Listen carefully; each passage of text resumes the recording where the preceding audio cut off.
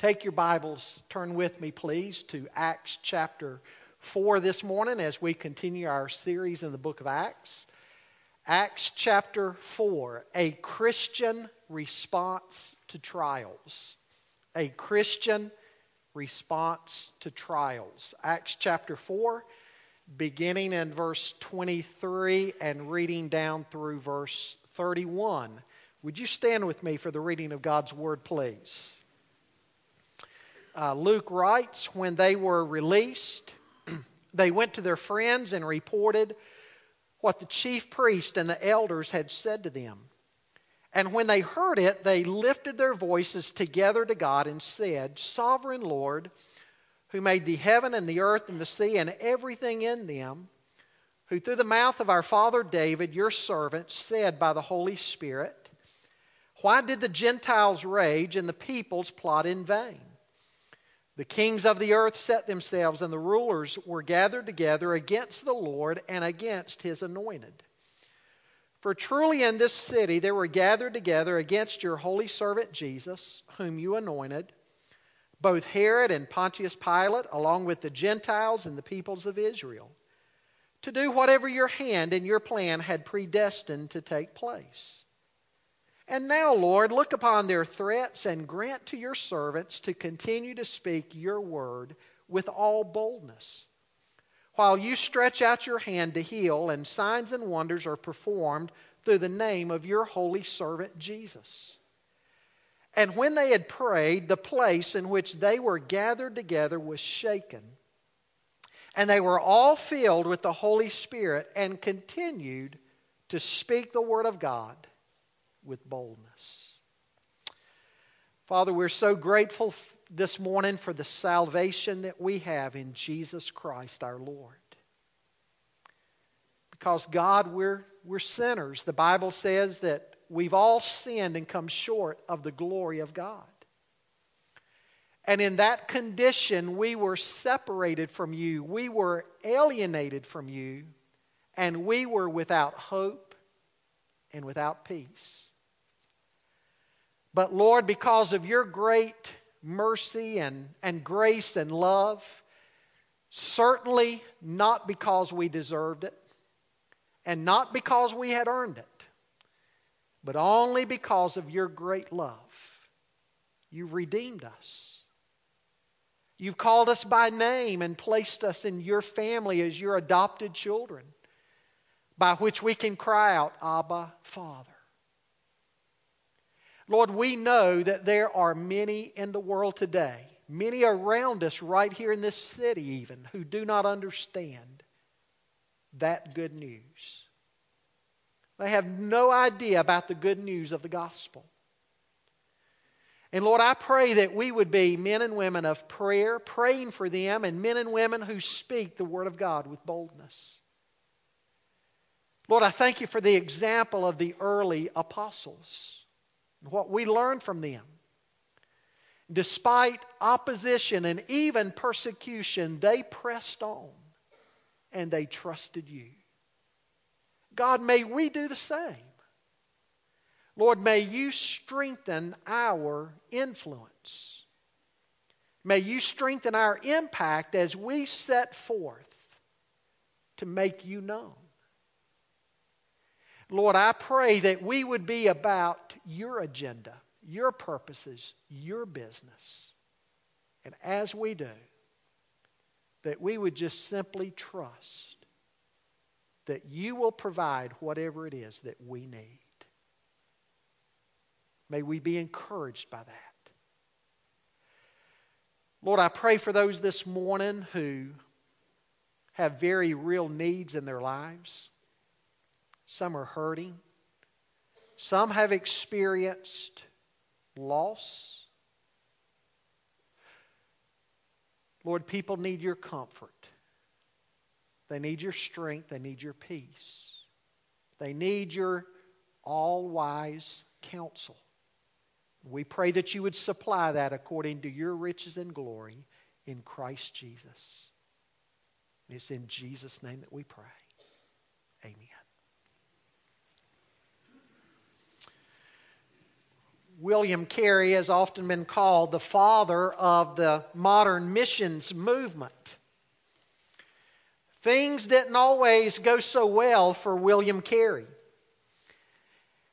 On one occasion, he faced a ministry disappointment of monumental and overwhelming proportions.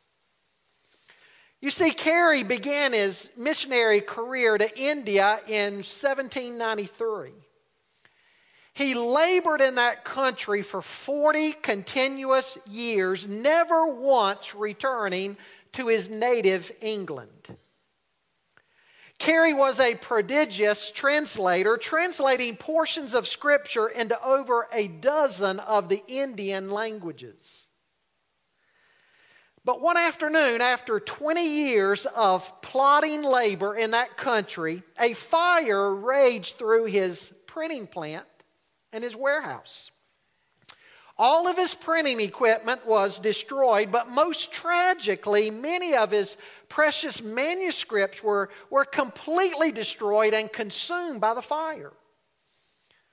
And of course, Carey had no computer backup files like we would have today. He had no flash drives or no CDs that had all this material stored on it. And so everything that he had worked for was gone.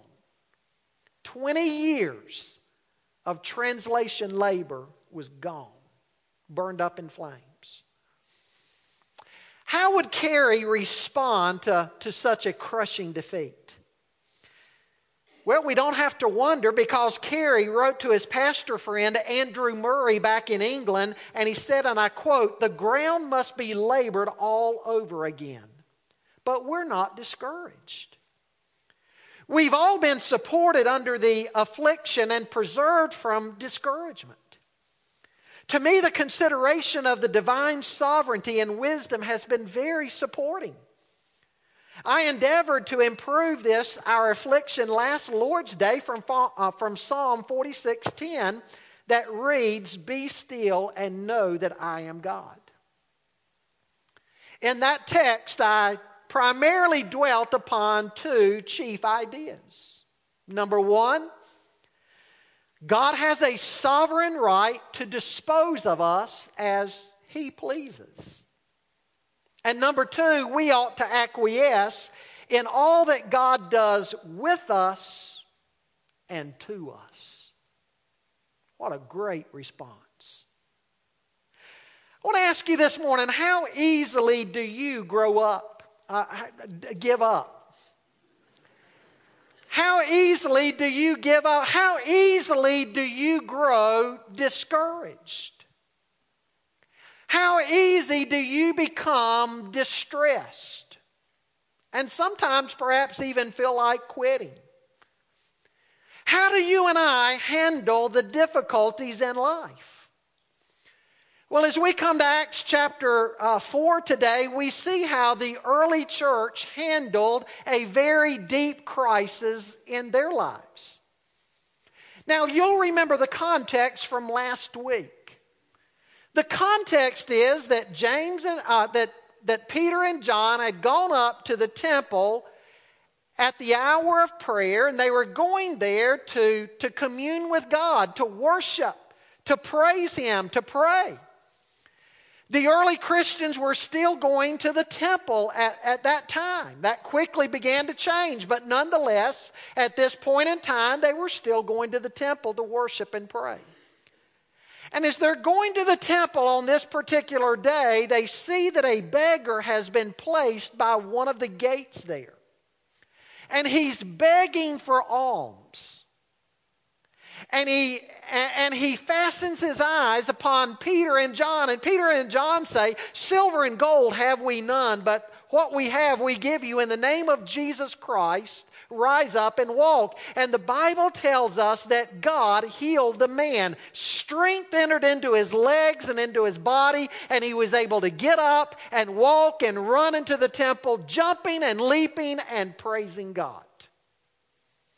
Well, that caused no small stir, because everybody knew this man had been lame from his birth.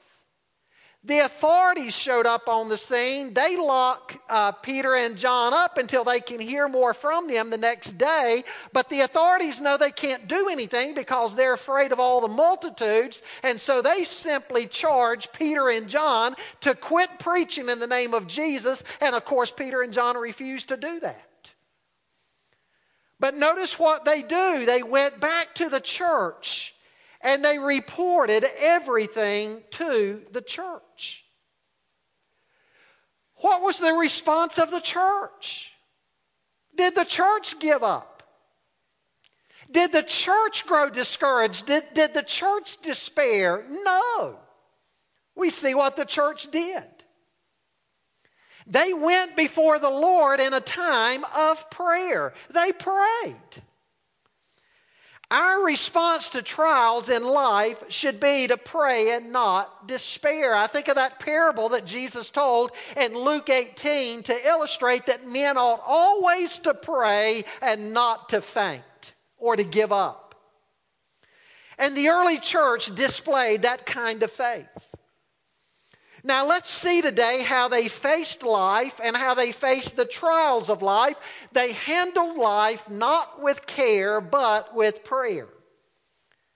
And we learn that as God's people, we need to face the pressures from the world by trusting God regardless of the outcome.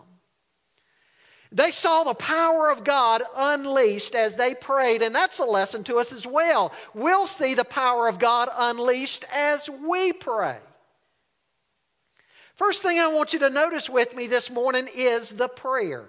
Beginning there in verse 23, it says, when they were released, they went to their friends and they reported what the chief priest and the elders had said to them. And look at verse 24, it says, and when they heard it, they lifted their voices together to God.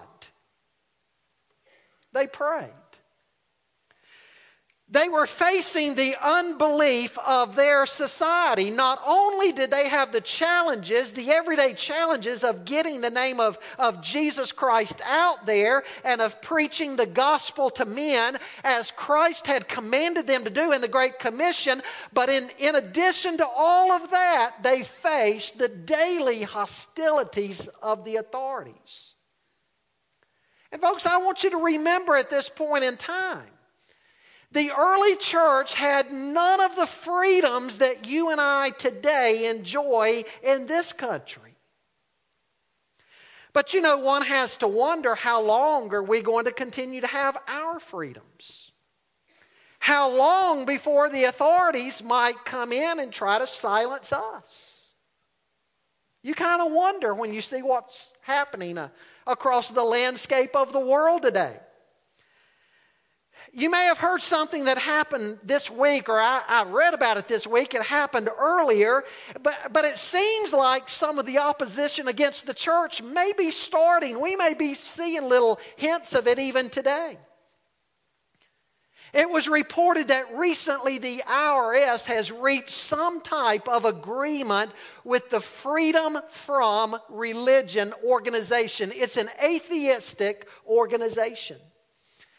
Now, the IRS, people have tried to find out what's in the agreement that they signed with this group, and they won't tell. And so right now, some are suing under the Freedom of Information Act to try to get a copy of this agreement.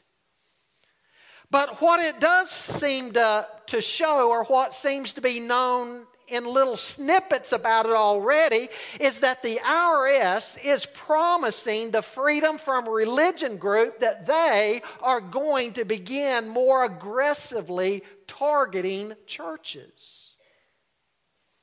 Any church involved in any kind of political activity will lose its tax-exempt status, but listen to how it's believed that they're now defining political activity. Any church that preaches or teaches against things like abortion or same-sex marriage, even if the pastor is only preaching the biblical text, even if he's staying away from party politics, he's just preaching the text, it's still going to be defined as political activity. Now, I find it difficult, at least for now, to imagine that they'll succeed. I think they might one day, but hopefully not for the moment.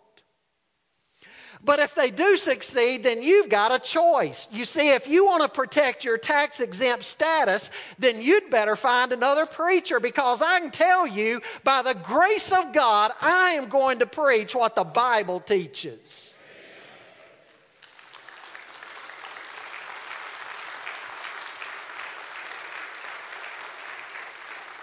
So we may be a little closer to understanding the culture of the early church even than what we realize. One of the basic tenets of society today is secular humanism, an atheistic secular humanism that either says there is no God, or if there is, we don't need Him anymore. Man is getting smarter and stronger and better, and he's able to solve more and more of his challenges and problems by his own intellect, by his own ingenuity and his own technology, and we don't need God anymore. It's the fruit of some of those God is dead philosophies of past decades. They weren't really saying that God is dead, but our need of God is dead. We've grown up. They would say, we've grown up and we just don't need Him anymore. That's what some are saying. They're even going so far today as to say that religion might even be bad for society. Now, folks, we may have advanced as far as technology is concerned, but man's heart is emptier and more wicked than it's ever been before. In response to an unbelieving world, we see how effective the early church was. The early church, think about it, they had none of the conveniences, they had none of the power, none of the position, none of the wealth, none of the technology that we have today, and yet they had power. God poured out His power on them because they were a praying church. They waited on God. It's been said, before you talk to men about God, you need to talk to God about men. And that's what they did.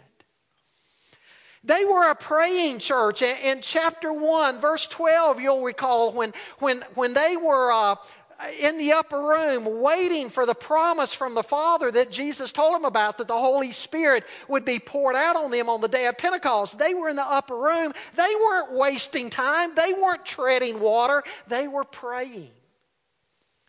And when they determined that they needed to replace Judas with another leader, another apostle, they prayed about that. You get into chapter 2 and you see, just as a normal course of their daily worship, they were a praying church. In chapter 3, they were going up to the temple to pray. In chapter 4, they come and give this report and they pray again. All throughout the book of Acts, we see that the church was a praying church. And you look at their prayers. You see that their prayer was united. In verse 24, it says it was with one accord, or together. It was fervent. Again, in verse 24, it says they raised, or they lifted up their voices. It was believing. They called on God, in verse 24, as sovereign Lord. Now look at the affirmations that they were making here in their prayer. They said, sovereign Lord. They recognized that God is the one who created and made everything. In fact, it's a very unusual word here in the Greek text that is used. It's despota, or despot. It means an absolute king, a ruler, a master, a sovereign. They're recognizing that this is what God is. I think one of the greatest passages in all the Word of God on the sovereignty of God would have to be that's found back in Isaiah chapter 40. Listen to what Isaiah 40 says about the sovereignty of God. Isaiah begins there by talking about God tending His flock like a shepherd. And He'll gather His lambs in His arms. A very tender and affectionate picture of God. That He will gently lead His young. But then Isaiah goes on to point out that we shouldn't think, as C.S. Lewis said, that this is a tame God. Because He's the one who has measured out the waters in the hollow of His hand. Think about that. All of the oceans of the world just in the hollow of His hand. And He's marked off the heavens, all of the universe with the span of His hand, from the tip of His thumb to the tip of His finger. He's marked off the heavens. And all the dust of the earth He puts in a measure and weighs it on the scales. Isaiah goes on to say, all of the nations are like just a drop in the bucket, that's all. All the nations are nothing before Him. It's He who sits above the circle of the earth, and its inhabitants are like grasshoppers. He stretches out the heavens like a curtain and spreads them like a tent to dwell in. In verse 26, Isaiah says, lift up your eyes on high and see. Who created these? Talking about the heavenly host, who brings out their host by number, calling them all by name, by the greatness of His might, and because He is strong in power, not one of them is missing. What a great God we serve. And we look at their prayer here in Acts chapter 4, and their prayer was a confession that God has displayed His sovereignty over all of creation. They point out here God's even displayed His sovereignty at Calvary, at the cross. You see, the rulers and the leaders thought that they were the ones in charge of killing Jesus.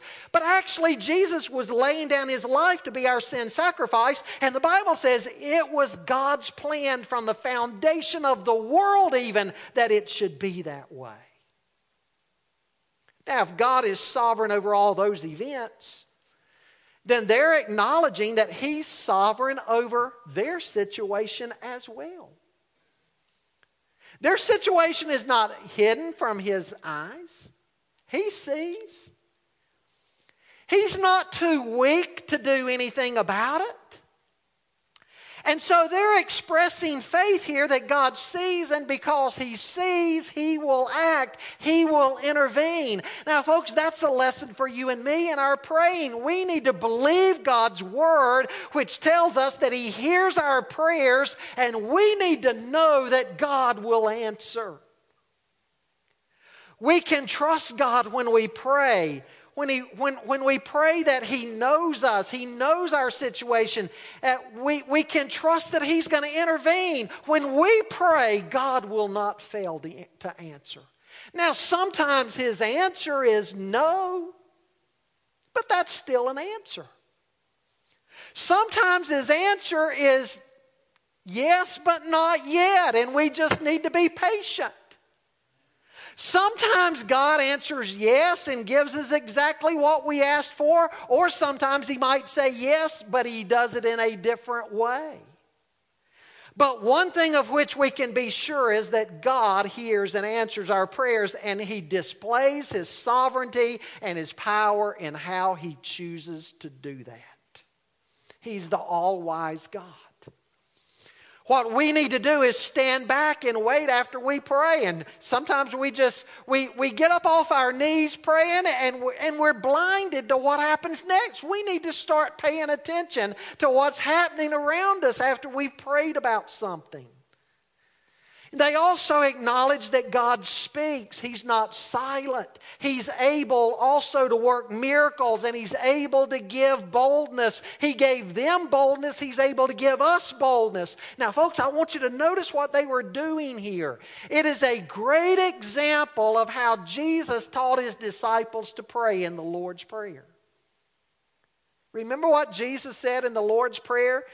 Jesus said, pray then this way, our Father who art in heaven, hallowed be Thy name, Thy kingdom come, Thy will be done. And that's exactly what they're doing here. They're praying for God's agenda to be advanced. They're praying for God's priorities, God's purposes to be done, and that they would simply be instruments in God's hands as God accomplishes His plan. You know where we so often mess up? You think about the book of James, what James says in James chapter 4. James says actually two problems there. Number one, we don't have because we don't ask. Number two, when we do ask, we tend to ask amiss. We ask with wrong motives that we might consume things upon our lust. We pray for what we want instead of what God wants. And no wonder we don't see prayer answered more than we do. Folks, prayer ought to be an attempt not simply to change the mind of God, but to discover the mind of God. When we go before God in prayer, we need to know His heart and His mind. We need to discover His mind. And it seems like so many times we're just going before God and we're trying to change God that He'll see things my way. We need to see things His way. We're upside down in so much of our praying. They prayed that God in His sovereign power would act and intervene, that God's agenda and God's purposes would march forward. That was their prayer. Now, the second thing I want you to see this morning is the power. Look at verse 31. It says, "And when they had prayed, the place in which they were gathered together was shaken." Now, I want to ask you a question. When was the power of God displayed? Was it displayed before they prayed? No, after they prayed. And as a matter of fact, the Greek text points out that even as they were praying, God was moving. God was working. Folks, I want you to think about that. Even as you and I are taking some of our burdens and trials to God, even as we are praying, unknown to us at the time perhaps, God is already moving and working.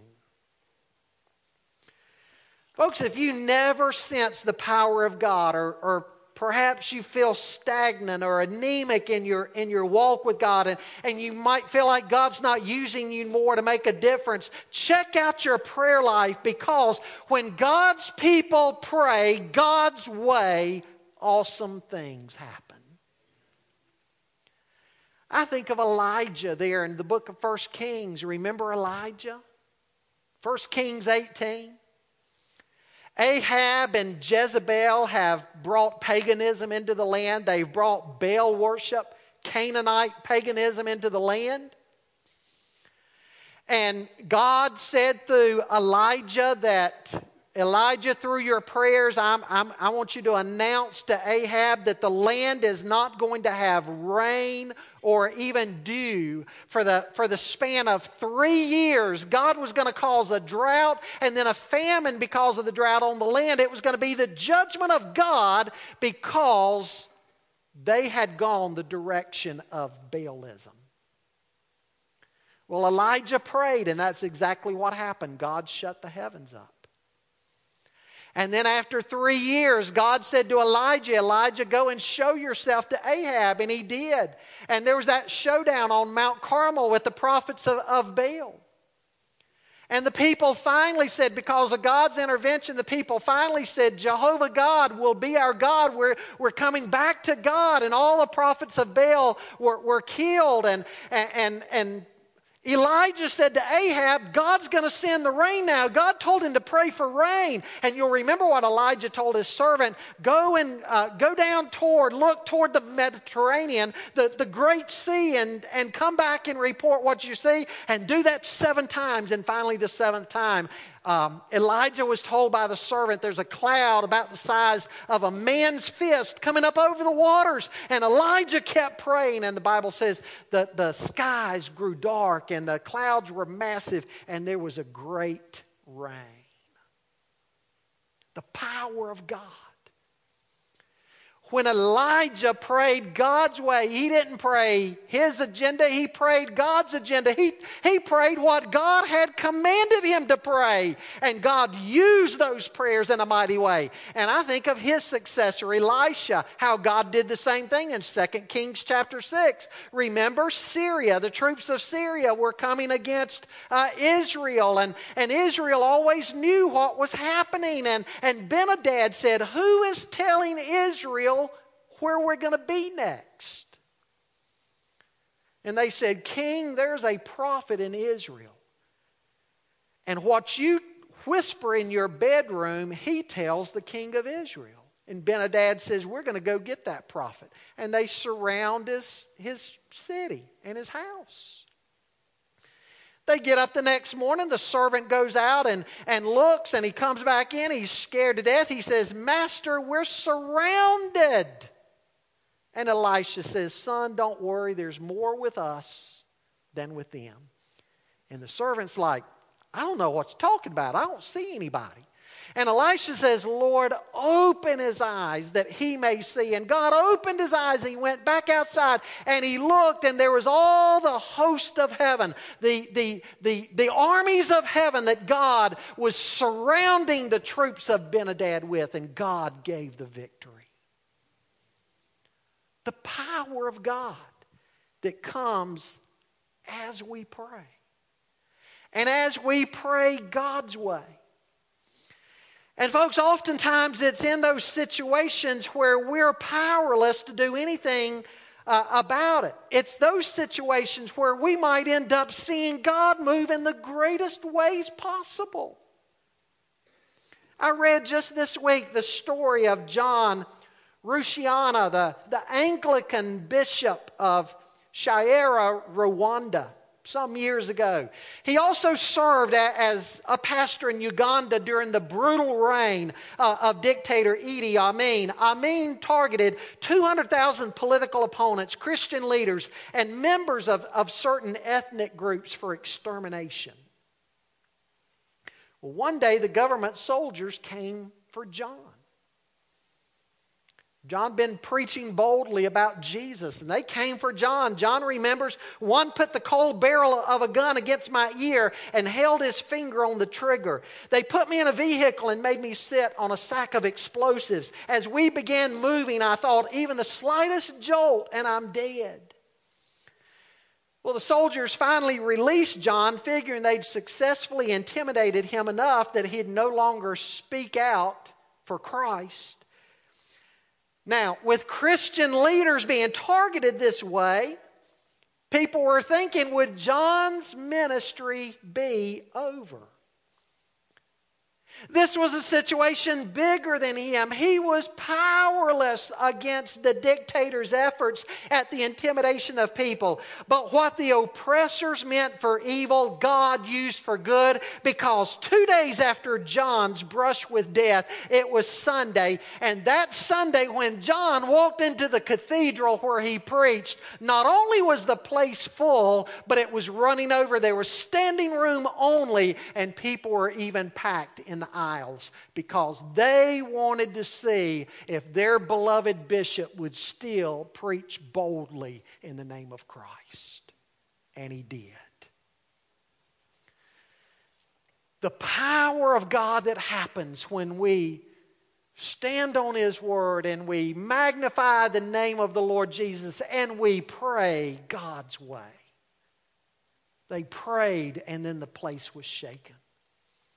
Third thing I want you to see with me this morning is the presence. The presence, it says, and when they had prayed, the place in which they were gathered together was shaken, and they were all filled with the Holy Spirit. God's presence became evident among them when they prayed. Now, folks, in the early church, the presence of the Lord was heavy on them. Again, all through the book of Acts, you see this.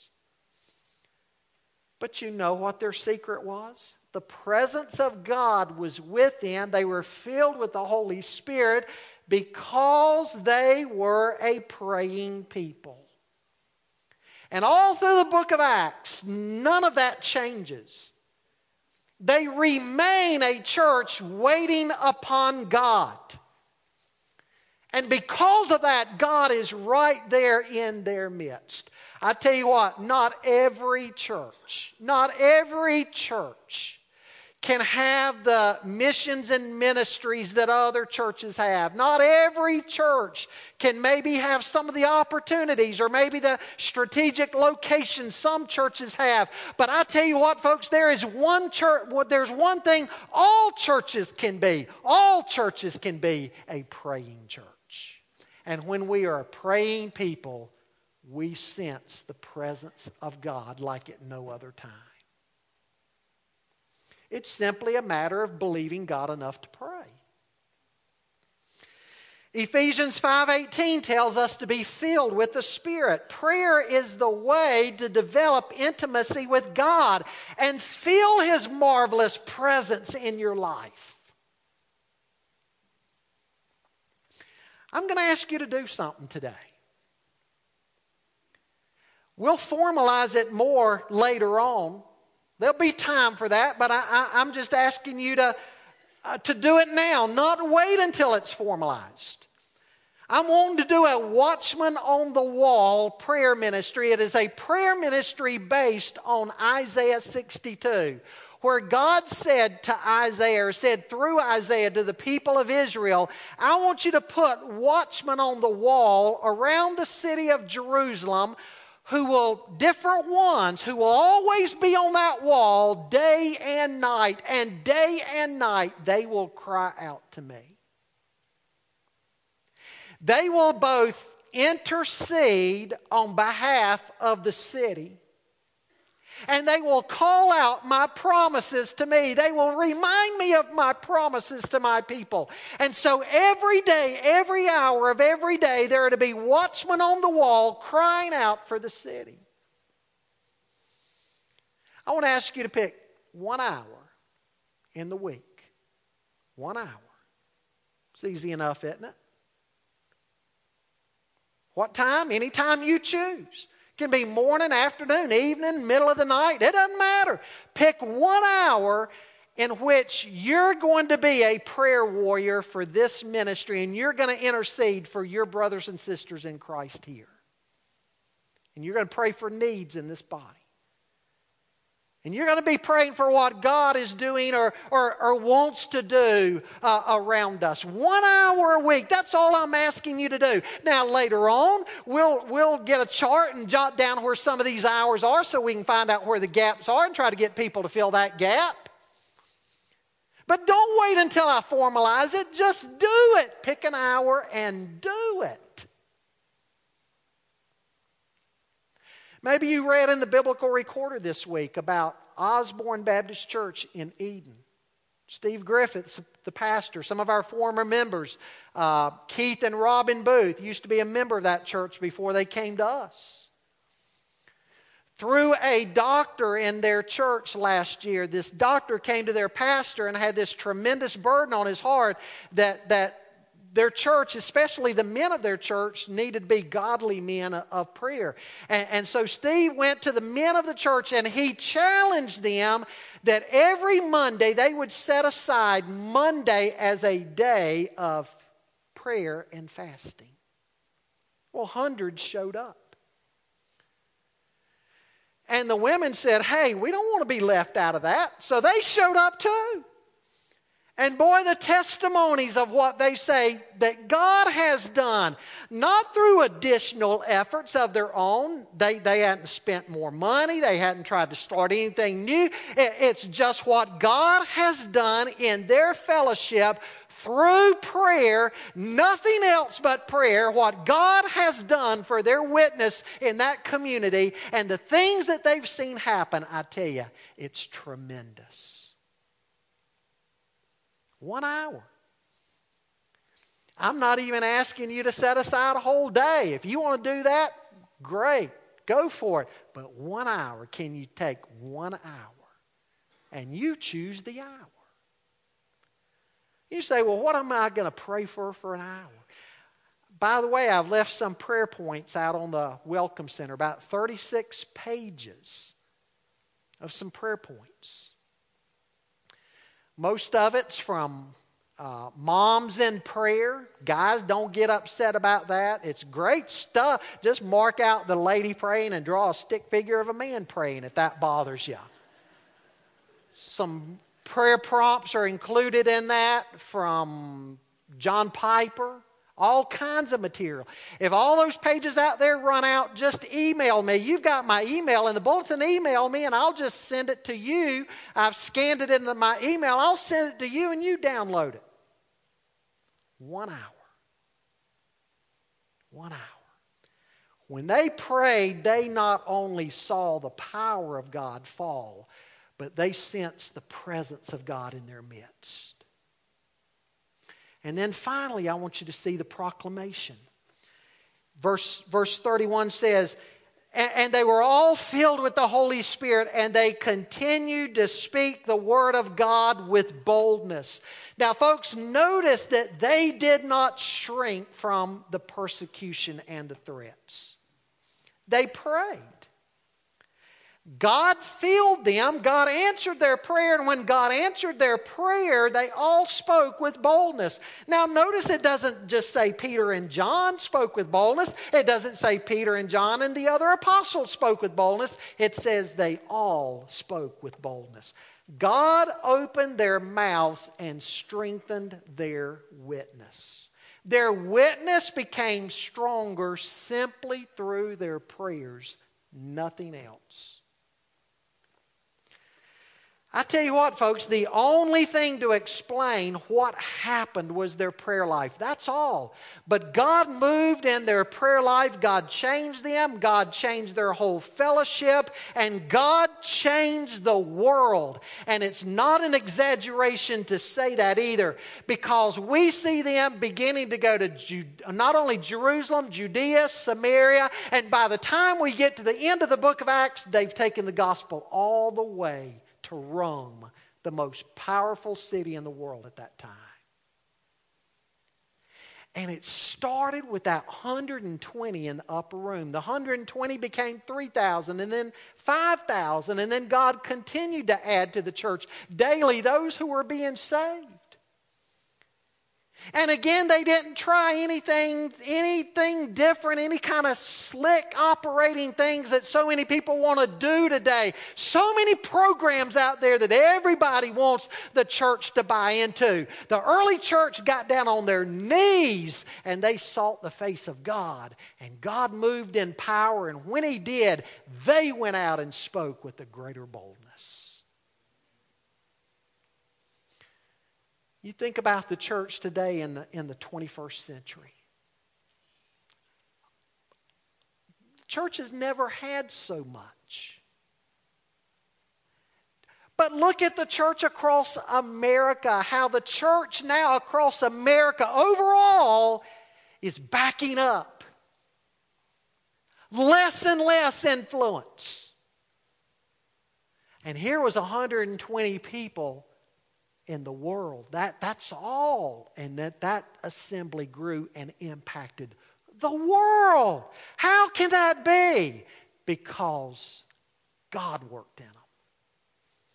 Reminds me of what Paul said in Ephesians 3:20, that God is able to do exceedingly abundantly, even greater, more than we could ever even imagine or think or ask for. They spoke the word of God with boldness. I want to invite you this morning to become a person of prayer. A man or a woman of prayer. Now, folks, anytime God calls us to do something, it involves, you read through the Scripture, it involves adjustments in our life. And it won't be any different here. You'll have to make some adjustments in your life. For one thing, you just got to block off that hour. Whatever hour it is you want to be your hour for intercessory prayer, you're going to have to make the adjustment of blocking that off and being disciplined about it. But some kind of adjustments are always made in people's lives when they follow God. Are you willing to make those adjustments? Are you willing to make the adjustment that it's going to take to be a man or a woman of prayer? Is there a need in your life that's too big to handle? Take it to the Lord in prayer. This was too big for them, and they went before God and they said, Sovereign Lord. They knew it wasn't too big for God. You know, so oftentimes we do everything but pray. And that's got to change. Because Jesus said, my Father's house is to be a house of prayer. That begins with you and with me being a person of prayer. Let's close. Would you bow with me?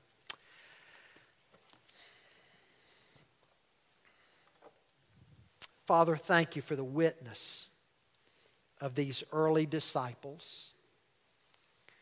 They had nothing, but they had everything because they had you. God, we have everything, but we neglect our walk with you. And by comparison, we're anemic. Forgive us. Forgive us. Lord, help us to be a people trusting in you, calling out to you. You're God.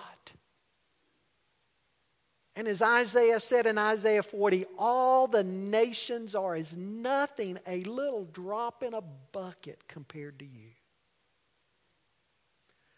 You're greater than all the kings, all the presidents, all the leaders, all the peoples of the world. Forgive us. Forgive us, God, for not getting to know you. For looking first at what we can do about everything instead of trusting you. And God, I pray that that would change.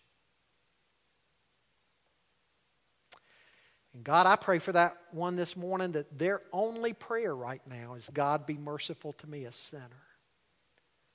They've never been saved. They've never been born again. God, touch their hearts in a special way. Touch those who need to lay some burden at your feet. We pray all these things in Jesus' name. Amen.